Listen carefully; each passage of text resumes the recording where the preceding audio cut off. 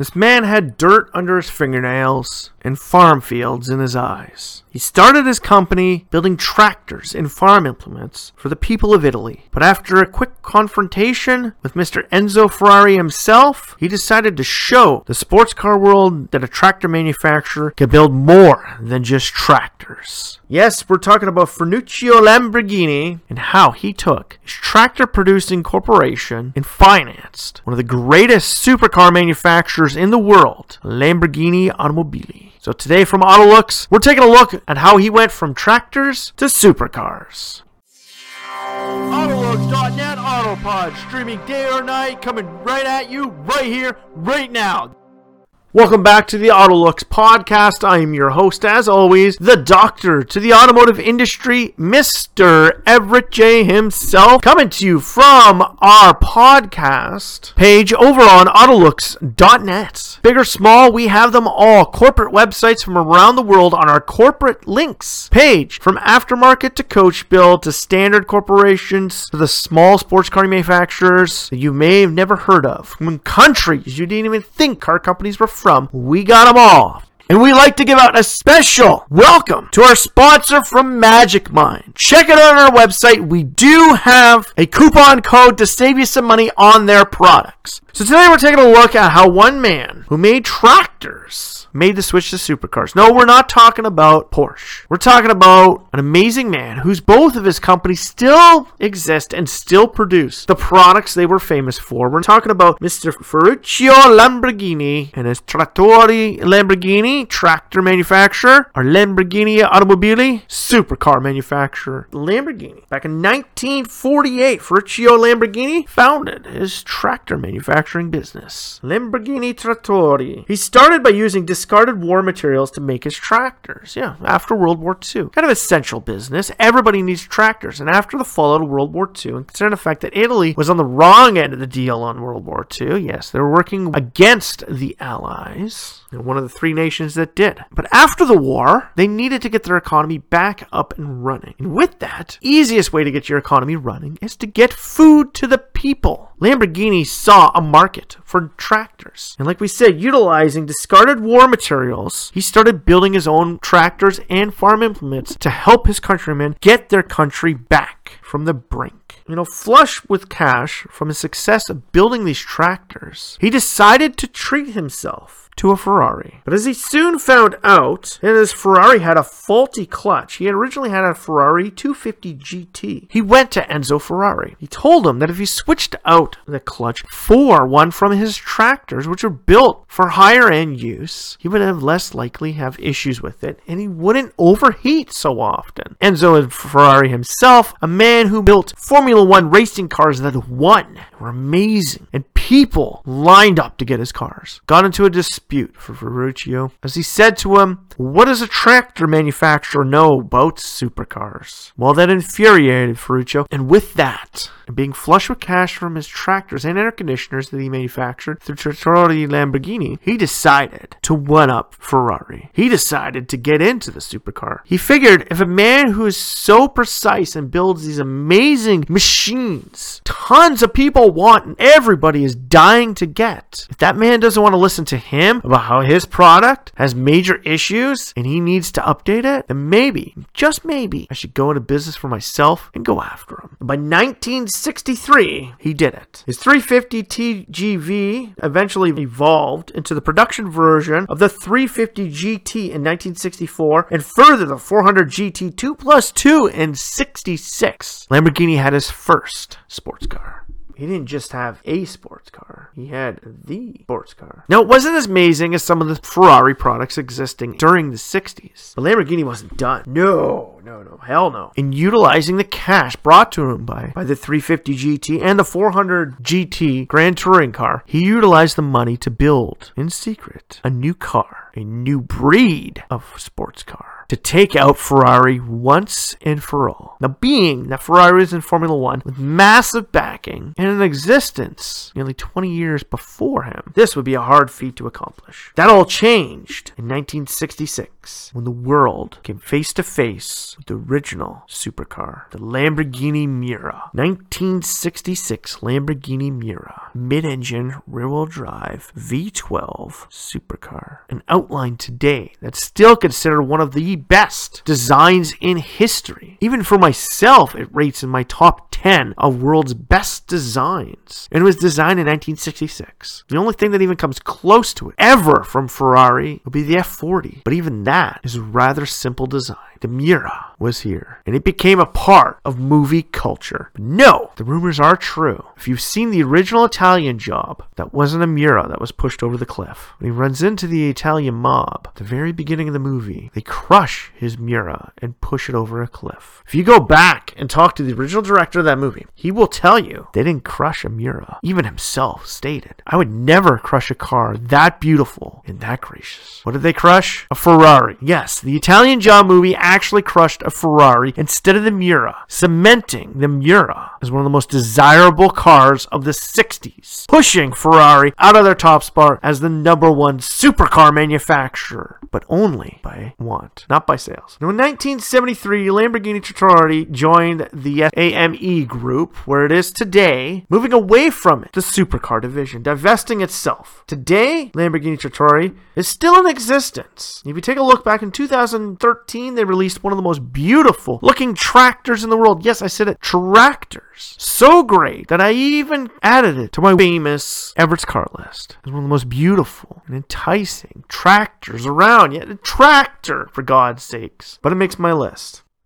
Hi, it's Everett. I'm sorry for any interruption, but today I'd like to bring our sponsor out. MagicMind.co. MagicMind themselves make a great product. I have actually tried this product from them. Their product is a magical elixir, or what you would call the world's first productivity drink, developed for entrepreneurs, writers, website creators, podcast hosts, podcast creators, automotive designers, and even race car drivers. Yes, people within the automotive industry, like myself or anyone else in other industries out there. This drink can help you with things like brain fog and an unreliable focus. Are you one of those people that sit down during the day in front of your computer and could focus for like an hour, and then all of a sudden your brain starts to wander off from the project at hand? You still got hours of work ahead of you, but your mind starts wandering. It just wants to go and take a break. But when you do that, you know you won't be able to come back and stay focused on the exact same spot you were at before. Well, Magic Mind is a product that'll help you keep going throughout the day. Their magical elixir will do that for you, and it is an all-natural magical elixir. This amazing productivity drink I have taken in place of my coffee just to see 100% that it will work for me, and it did. It kept my focus throughout the day. I was more in tune and focused on what I was doing that day. All thanks to the Magic Mind elixir. You could sip it, you could drink it, you could take it as a shot, any way you want to take it. As long as you drink all the contents of it, you will get the rewards from Magic Mind's elixir. And being our sponsor, Magic Mind has given you, our listener, a special one-time code on the magicmind.co/auto website. That discount on your first order. And again, on your first order, if you are not satisfied, they do have a money-back guarantee, no questions asked, if it doesn't meet your specifications. And you can find links to it on the Autolux.net website or through magicmind.co. So remember, this is a magical elixir that'll help you keep focused and help increase your productivity during the day, like it did for myself, the doctor to the auto industry, Mr. Everett J. That name again is Magic Mind. Back to you, Everett.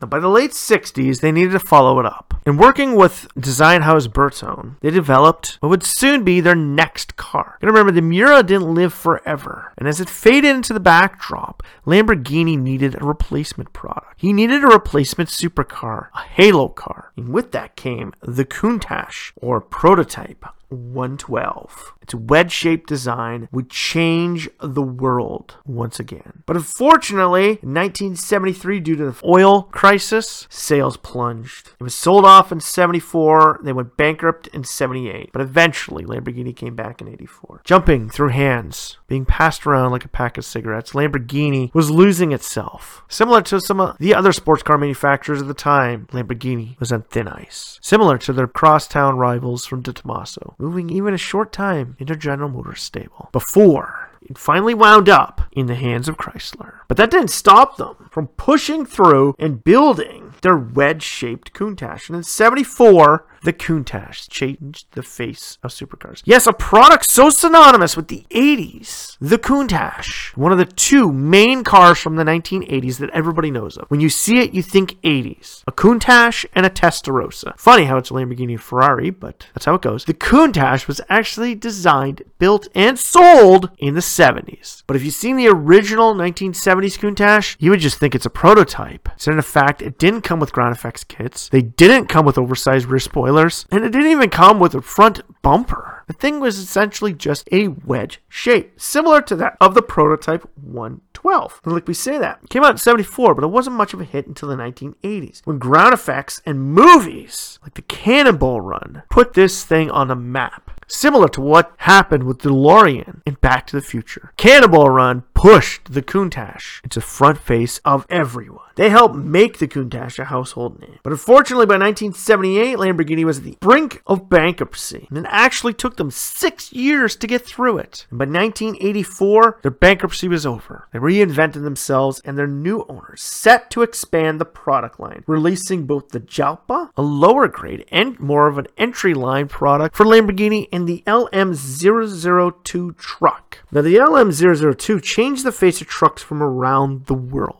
This was a truck originally built for a contract with the Italian military. Now, Lamborghini lost out to Fiat, but they developed this truck for the military, and they needed to get it out. How do you do that? You got a product sitting, finished, done. The most powerful truck in the world. What do you do with it? Well, similar to that of what Lexus did with the LFA. They built a V10 engine for Formula One. Then Formula One stated to them, we're not going to use V10s. We're going down to V8s. So what did Lexus do with that engine? They dropped it into the LFA supercar to make their money back. Similar to what Lamborghini did with the LM002 truck. They had a super truck built for racing through sand dunes and protecting the world. Well, the Middle East was ripe with oil, and people there were just oozing to spend it. Well, say hello to the fastest truck in the world from Lamborghini. The LM002 goes on sale to the market around the world. This product helped in the creation of great products to follow years later. The Ford Lightning, Ram SRT10, and even Hummer took inspiration from the Lamborghini LM002 off-road truck. And until the 90s, it was the fastest accelerating and fastest truck in the world. But it wasn't a main product of Lamborghini. Now, during the 80s, late 70s, Lamborghini worked with BMW to help build the M1. Yeah, BMW wanted to build a supercar. And at the last minute, BMW switched and finished up with Bayer. Bayer built the car, not Lamborghini. They lost the contract, which kind of sucked because they needed the money. Essentially why their bankruptcy took so long. And in 1987, 3 years after the bankruptcy ended, Lamborghini was scooped up by Chrysler. And helping each other out, Chrysler looked at building a few products of its own. Hell, they thought of building a Lamborghini sedan to help profitize Lamborghini. Because you gotta remember, this time, the LM002 was small numbers. The Jalpa was on its way out, and the Countach was its only main product. By this time, 1987, this product was 13 years old and in need of replacement. Well, they needed a new product. And utilizing the V10 that they had built, Dodge worked with Lamborghini to use their V10 in what would become their halo car, the Viper. And in turn, Chrysler returned the favor by building the Diablo. The first Lamborghini I ever saw in real life was a 93 red Lamborghini Diablo. It's an amazing car, but you pretty much sit right at the front. Due to its V12 and rear engine design, it was super powerful, but very hard to handle. A design format, though, that is used to even this day. By 1994, they were sold off to V-Power from Chrysler. Chrysler was rebranding itself, needed to divest itself away from product ranges which weren't substantially profitable, so they sold it off to V-Power. They held on to them for 4 years. And by 1998, Volkswagen Auto Group took them over and gave Audi supervision over the Lamborghini marque. Since then, they have revitalized their marque, adding new products like the Murcielago to replace the Diablo. Soon after which, they finally released their second product. First time in their history, they had two coinciding product ranges. Yes, Lamborghini has had in its past two product ranges. Only at the very beginning of their existence have they ever had two products that coexisted together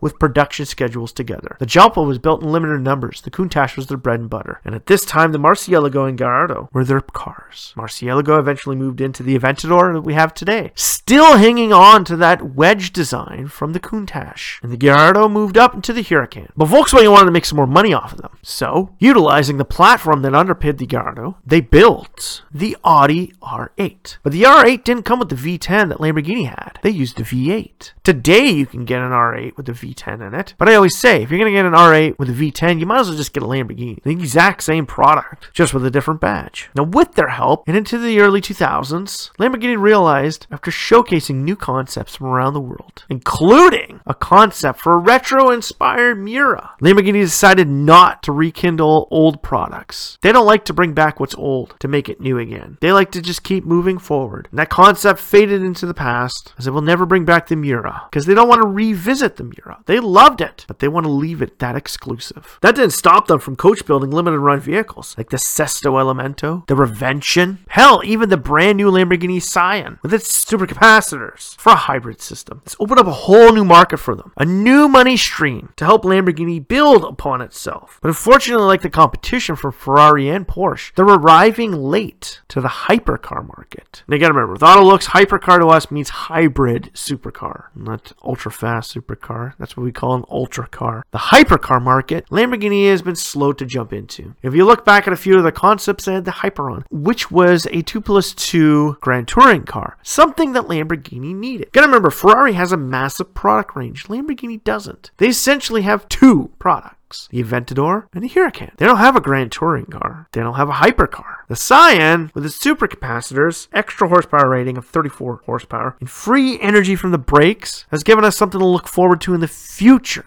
from Lamborghini. The Urez is also a product we look forward to. We do understand that the Urez is an Audi Q8 and Bentley Bentayga in disguise. But unlike its brethren, the Urez is a product all of its own. It is essentially a super sport utility vehicle. Riding in its own class, it adds a supercar performance and appeal to the utilitarian vehicle product ranges of the world. Something the LM002 did to the truck market back in the 80s. Now, Lamborghini still doesn't want to expand upon their product range. They've made countless concepts. They had the Estoque sedan from years ago, but they didn't want to water down their brand like Porsche did. And the hybrid Grand Touring, but they didn't want to bring down their image as well like Ferrari did with the FF. The Urez was something that kind of was needed. They needed to make a statement to Volkswagen to say, we can make you money. But they're also the one company around the world that's holding on to naturally aspirated engines. With the likes of Ferrari, Porsche, McLaren, and even Lotus looking at hybrid and battery power, getting away from natural aspiration, Lamborghini may be the last naturally aspirated product in the world, giving them a leg up on one of the last remaining internal combustion engine supercar markets that people still desire. If you're a die-hard supercar fan like myself, you'll know that you don't want electronically assisted anything. You just want raw, balls deep power. And Lamborghini knows that. And we respect them for that. But with the Scion and its supercapacitors, could that and fuel cell technology be the future of Lamborghini? Or will Volkswagen eventually divest itself away from the mark like they're trying to do with Bugatti now? Only time will tell. The future of this original tractor manufacturer is kind of up in the air right now. With our move within the next decade away from internal combustion engines and into hybrid, battery, or fuel cell, we don't know where Lamborghini's going to land. But we do know one thing. We're going to ride it out as long as we can with this ultimate horsepower game. So from all of us at Autolux, we thank Lamborghini for holding on to that one last shred of balls deep power. Let the competition get it. They may get a leg up on you, but you'll get more street cred being an original. So if you like this podcast, go over to Facebook, Twitter, and LinkedIn, share, like, or comment about it, and send it over to some of your friends via Podbeam, Spotify, iTunes, Google Play, Amazon, and even on YouTube.